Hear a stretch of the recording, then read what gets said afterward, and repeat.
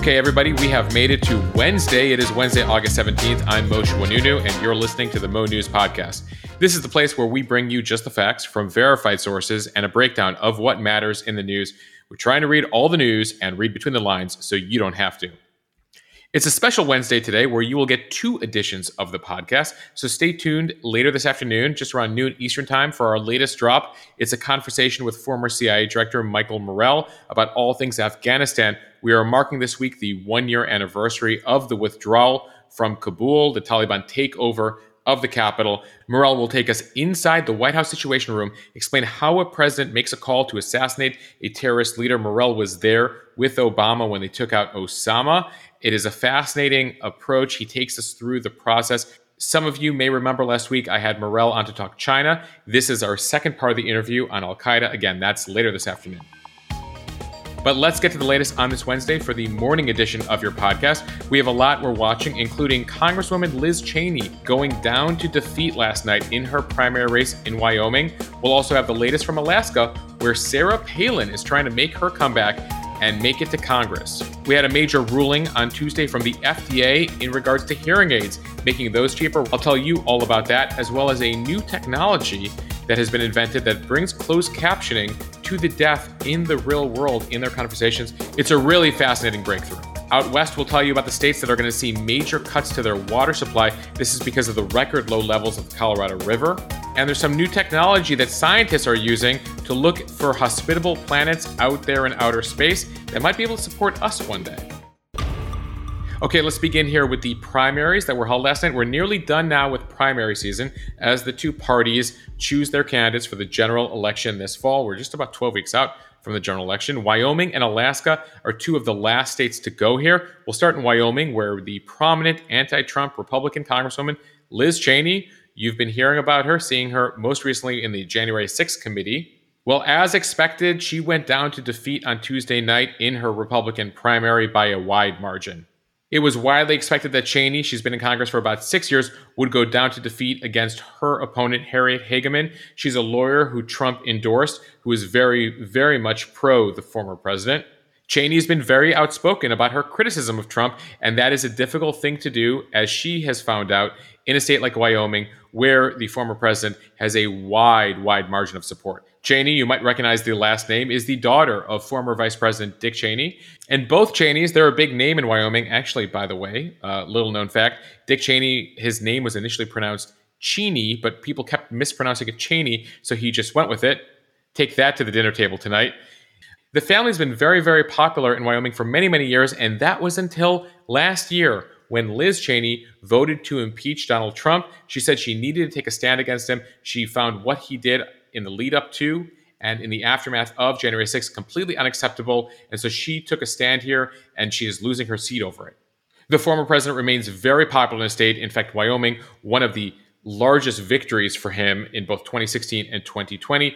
And the former president has made it his mission to take out all 10 Republicans. There were 10 Republicans in the House that voted to impeach him.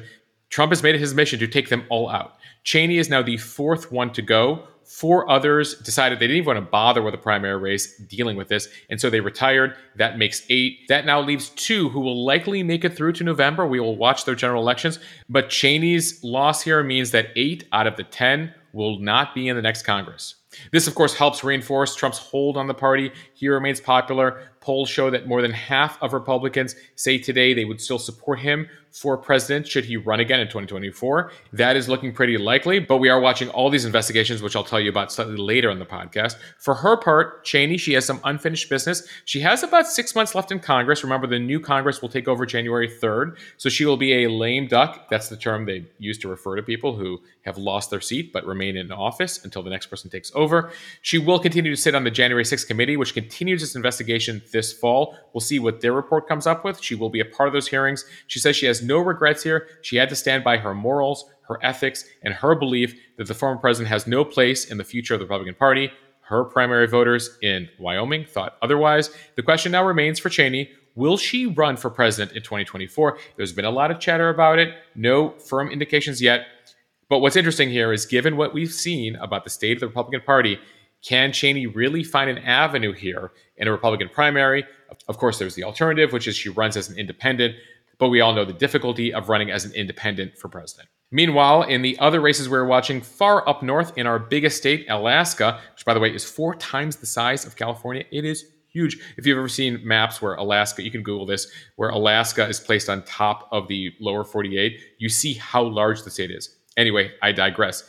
The centrist Republican, Lisa Murkowski, she's in the Senate. She's pro-choice. She votes more often with Biden than against Biden. She's been critical of Trump.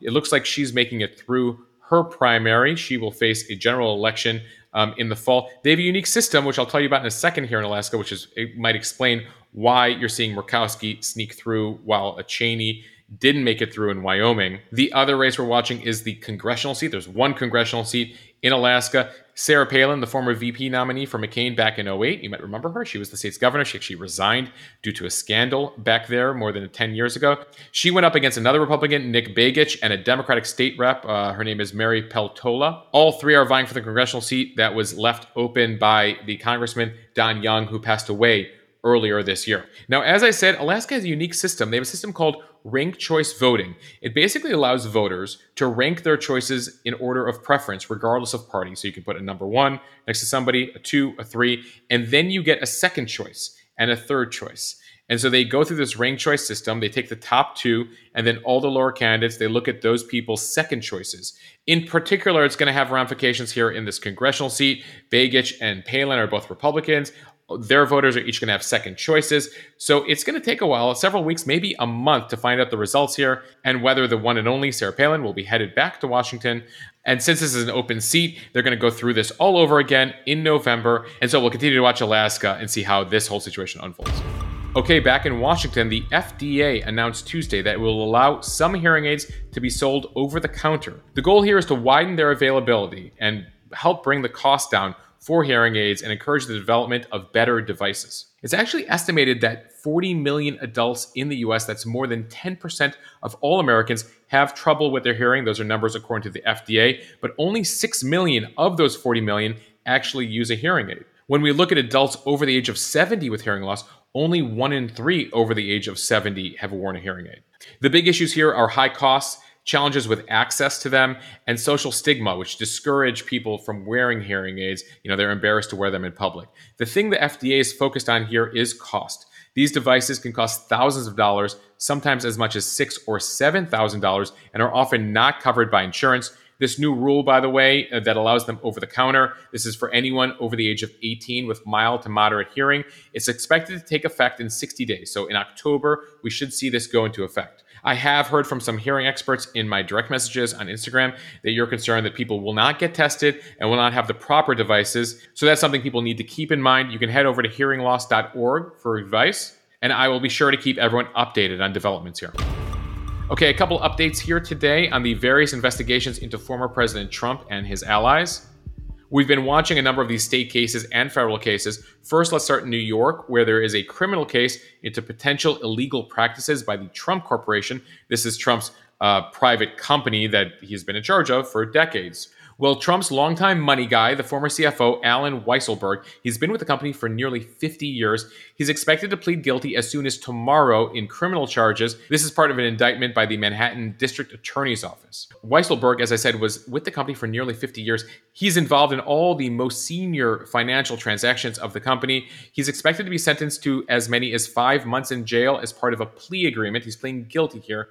Sources tell NBC and the New York Times that Weisselberg is expected to cooperate against the Trump organization itself, but there is no indication he will cooperate in any investigations into the former president specifically. He appears to be staying pretty loyal there. That's according to most accounts I've read so far. Now to the crime. Weisselberg and the Trump organization were charged as part of what prosecutors describe as a, quote, off-the-book scheme. It basically allowed a number of senior officials in the president's company to avoid paying taxes for 15 years. Weisselberg, he's 74 now, he's accused of avoiding paying taxes on up to $1.7 million of his income. What's notable here, as I mentioned, is that Weisselberg was in many meetings. He has access to all the major documents. I mean, this guy was the finance guy. If you ever knew or were dealing with the Trump Corporation through the years, you were dealing with the money guy, Weisselberg. So he could face a number of months here in prison as part of this plea agreement. But so far, it appears that he's staying loyal to the former president himself. Meanwhile, another case we've been watching is the case down in Georgia. This is the case where the officials down there are looking into former President Trump and his allies for potentially illegally intervening in the 2020 election, at least when it comes to Georgia's vote count. Trump's former campaign attorney, the one and only Rudy Giuliani, will be taking the stand today. We will see what he has to say and what he pleads the fifth to. It'll be something close to watch. Remember, he was the president's attorney, so he's going to try to claim that some of the stuff that they're asking him about is privileged information. Giuliani has been told that he's a target in the investigation, which means he faces potential charges here and potential prison time down the road. So this is very important testimony to watch today. Specifically, among the things they're looking at is, did Giuliani say things and do things he knew might be illegal, might be untrue, as he tried to push state officials in Georgia back just after the 2020 election to try to change the results? We've told you about this. Trump and his associates had numerous interactions with Georgia officials, most of them Republican officials, including that infamous phone call Trump made to the Secretary of State, Brad Raffensperger, saying, find 11,780 votes. Implication there, find me those votes so I can win your state. Officials down there are also looking at a plot that Giuliani was involved with to send fake Georgia electors to Washington. And separately, we have one more update for you on the federal investigation. So we told you about the New York criminal one, the Georgia criminal one. Now to the FBI criminal investigation into those classified documents. This was the reason why they had that search warrant on Mar-a-Lago last week. The FBI, remember, removed dozens of boxes, including nearly a dozen sets of classified and top secret documents. Well, we learned yesterday that federal investigators have now interviewed the former Trump White House counsel, that's Pat Cipollone, and his former deputy, Pat Philbin, as part of their inquiry into the storage of those classified records. Again, we don't know how this ends. They might have just been recovering the documents. There might not be charges here, but the FBI continues its investigation. The DOJ continues its investigation into the classified documents, and that's all separate from the January 6th investigation, of which we didn't have any updates for you on Tuesday, but we'll continue to monitor that, as well as all these other investigations on the Instagram feed 24/7. Okay, I want to head out west here to the story I told you about. The federal government on Tuesday announced new water allocation reductions, including a nearly 25% cut in the water supply to the state of Arizona. This announcement should have been no surprise to a number of people out west because it came as a number of states out there along the Colorado River have officially missed a federally imposed deadline to develop a new water sharing agreement. And so the feds came in and said Colorado, New Mexico, Utah, Wyoming, Arizona, California, and Nevada, all those states that are served by the nearly 1,500-mile Colorado River, you now need to face some water restrictions. More than 40 million people are served by the river. That is at some of its lowest levels in recorded history. In June, the U.S. Interior Department gave the states 60 days to agree on a new allocation plan to reduce water consumption by 15%. It turns out the states could not come to an agreement, and so Uncle Sam stepped in on Tuesday. The region is facing a 20 years and counting drought. It's the worst in centuries. In fact, some scientists calculate that this is the worst drought in more than 1,000 years in the region. I posted photos on the Instagram feed, actually, of boats that once sank years ago, now being discovered as these lakes completely dry up. So back to the water restrictions, Arizona will face some of the largest cuts. About 21% of the state's yearly allotment of the Colorado River water will be cut. Nevada will see an 8% cut, and the country of Mexico, which is also served by the river, will see a 7% cut. Incidentally, California here will not see specific cuts related to the Colorado River, but they are facing a number of restrictions in the state right now, as many of you can attest to. One of the issues we're watching here is Lake Powell. It sits on the Arizona-Utah border, and it is getting to such a low level that should it continue to dry up here, it might not be able to support the hydroelectric power generation. This is a major power plant in the area as the water continues to get lower. So the feds here are trying to step in now that the states couldn't come to an agreement and try to cut water usage to ensure power generation continues. By the way, for those of you asking why Arizona here is seeing the most significant cuts, it actually goes back to an agreement decades ago between Arizona and California. In exchange for a deal that allowed Arizona to get more water initially, they agreed to a scenario where if water got cut, they would get most of the cuts and California would get the priority. Now, Arizona does have some underground reserves from the Colorado River, but this is going to be a long-term issue here out west, and we saw the first indication of what this long-term drought is really going to mean to water consumption. Unfortunately, some of the people facing the most significant issues here are going to be farmers and ranchers. Now to something Democrats hope will get us on the road to helping to stop climate change, or rather at least slow it. There was a major ceremony on Tuesday with President Biden signing the long-awaited bill to reduce greenhouse gas emissions, in addition to reducing health costs and raise taxes on corporations. This is the bill Democrats are calling the Inflation Reduction Act. It's more than a $700 billion bill. It has been part of on-again, off-again negotiations, and the president and Democrats are excited about this going into law here with 12 weeks before midterms to be able to showcase to voters that they are getting things done. Here was what President Biden had to say on Tuesday. This bill is the biggest step forward on climate ever. And it's going to allow us to boldly take additional steps toward meeting all of my climate goals, the ones we set out when we ran. The bill invests $370 billion in spending and tax credits that's in low-emission forms of energy to help fight climate change. Now, while the bill does not require companies to reduce their emissions, it does include these tax incentives for firms to invest in renewable energy, as well as rebates for people who buy electric cars or invest in energy-efficient improvements to your home, like energy-efficient windows, etc. Though on the car front, I have told you that it might be a while till you see those tax credits, because one of the provisions in there, again, to help American manufacturing is that batteries must be made in America, but right now most batteries are made in China. So it's going to be a while until the electric vehicle market gets up to par here and we're able to use all these tax credits. Beyond the climate, this bill also extends federal health insurance subsidies, allows the government to negotiate prescription drug prices for seniors on Medicare. It is expected to reduce the federal budget deficit by about $300 billion over 10 years. Regardless, Republicans have said this is too much spending, and they unanimously, if you remember in the last couple of weeks, voted against this in the House and Senate. By the way, former President Obama does not tweet often about things in D.C. these days, but he did take a moment on Twitter yesterday to give his former vice president some props, tweeting in response to a Biden announcement about the law. Obama tweeted, "This is a BFD."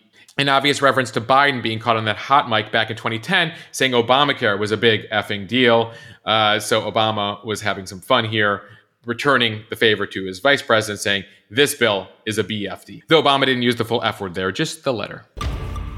With all this climate news in mind, I guess we should all be looking to other planets potentially, and that's something NASA is working on. Axios is reporting that scientists are entering a new era here of space science and space discovery. While previously they were just looking for other planets, they now have powerful enough telescopes to see from here and from outer space if these planets can support human life. So for the past 30 years, researchers have focused on finding what's called exoplanets. These are planets outside our solar system. More than 500 of them have been discovered since the first one back in 92, about 30 years ago. Thanks to these sensitive telescopes on Earth and in space, astronomers have had a chance to learn more about how these planets formed and their odds of habitability. Through the telescope, they can look at things like chemical composition, but it's not so easy. The scientists also tell Axios that the way life evolved here on Earth is very complex, and it's difficult to know beyond chemical composition what else was important to the development of life on this planet. Many scientists think that actually the first life on Earth may have developed in tide pools governed by the movements of the moon around our planet, so it's possible that a moon is also essential to developing life. I promise to keep you updated on all of this, and when tickets are available to these exoplanets. But first, we'll have some exciting news later this month as NASA makes its first trip back to the moon in decades. Look out for the launch on August 29th. Should the weather permit, we'll be sending an unmanned capsule back to the moon, back around the moon, and pending all goes well, we will be putting humans in that capsule in the next 2 years. It'll be the first time we're going back to the moon since the 1970s. Okay, speaking of space, someone key to our exploration is Elon Musk. But here on Earth, specifically in a court in Delaware, I wanted to check in on that fight between Musk, who is the CEO of SpaceX and Tesla, and Twitter, the thing he was going to buy that he chose not to buy, and now they're in court all over it. We learned this week that Twitter is actually trying to get its hands on Musk's text messages as part of the $44 billion legal battle with the billionaire. That's all according to new court documents that were filed this week. On Monday, Twitter said it wants a search conducted of all of Musk's text messages during the relevant period for material related to its lawsuit. So this basically would take us from April through July in the time period Musk said he would buy Twitter. They said no. Then they said yes. Then he said great. Then he said not so great. And he pulled out. And now Twitter is suing, remember, Musk over this whole deal, saying that he did not make good on this deal. The hope Twitter has is that these text messages are going to show that Elon Musk was never serious about actually buying Twitter, and that he was just using the whole idea of too many bots, too many fake accounts on Twitter as an excuse. Musk and Twitter have been going back and forth for weeks in this Delaware court, where you see this lawsuit happening about what is applicable to the lawsuit and how much access they'll have to one another's documents. Yesterday, Musk actually got his own win as a judge ordered Twitter to hand over documents related to Musk's quest for information on spam accounts. This is something that we suspected might come out in this trial. Twitter has been saying it's only a small percentage of accounts. Musk claims it's much larger. It's the excuse he uses for not buying it, even though it's clear that there's evidence that he didn't want to buy Twitter for other reasons. The bottom line here is that Musk, at a minimum, based on the deal that he signed with Twitter, will owe Twitter at least $1 billion for backing out of the deal. But Twitter's trying to hold him to that $44 billion number. And so we will see where the agreement ends, somewhere in between. Musk, in the end, will pay somewhere between $1 billion and $44 billion, depending on how all of this unfolds in the Delaware courtroom. And I want to end here with some good news. We talked earlier in the podcast about hearing aids, but those who are completely deaf and can't really use hearing aids, there might actually be some hope for them as well. I was reading this week about a new company that's created a new augmented reality spectacle that places subtitles on conversations happening in the real world. So think about these as glasses you would put on and you're looking over at a conversation and you literally can read the words being said within the glasses, sort of like putting closed captioning on television. This is all the brainchild of a guy named Dan Scarf. He tells the story of his 97-year-old grandfather sitting quietly in a room on Christmas Day, surrounded by his family, but unable to join the conversation because of his hearing loss. Scarf tells multiple media outlets he felt so bad, but then thought, wait, my grandfather can watch TV with subtitles. Why can't we subtitle the world for him? So Scarf and his company, which is called InReal, the letter N, R-E-A-L, have developed a pair of glasses that use Amazon Alexa software to turn incoming audio into closed captioning. It took the team just about 6 months to launch what they call X-ray glasses, X-R-A-I, X-ray glasses. While the software cannot cope yet with people speaking over one another, which, depending on your living room or mine, is often, Scarf says that it is just the beginning, and while this right now captures one-to-one conversations, he is hoping to continue to improve this technology. They're currently running a pilot for these glasses out of the United Kingdom. They're available for just under $500. You can find out more if you Google these X-ray glasses, X-R-A-I glasses. I want to thank everyone for listening to the Mo News Daily Podcast. A reminder again, we will be dropping another edition later this afternoon at about 12 p.m. Eastern Time with the former CIA director talking all things Al-Qaeda, Afghanistan, Situation Room. And we also get into a good conversation about journalism and intelligence work and how the two are pretty similar. I, of course, was captivated by this. And Mike Morrell, the former CIA director who I speak to, who spent years in the CIA and is now an analyst for news organizations, including CBS, has an interesting perspective on this as well. So stay tuned for that. We'd love your feedback on that, as well as this podcast, how we're doing. Please email me over at podcast@mo.news. A reminder to subscribe to our newsletter, monews.bulletin.com, and follow me on Instagram at Moshe, at M-O-S-H-E-H. I'd be so grateful, by the way, if you guys could all follow or subscribe to the show on the podcast app you're listening to us on and leave us a review. Every review matters and helps us continue to grow and move up the rankings in the charts. I'll see everyone back here later this afternoon for the second edition today, as well as tomorrow morning.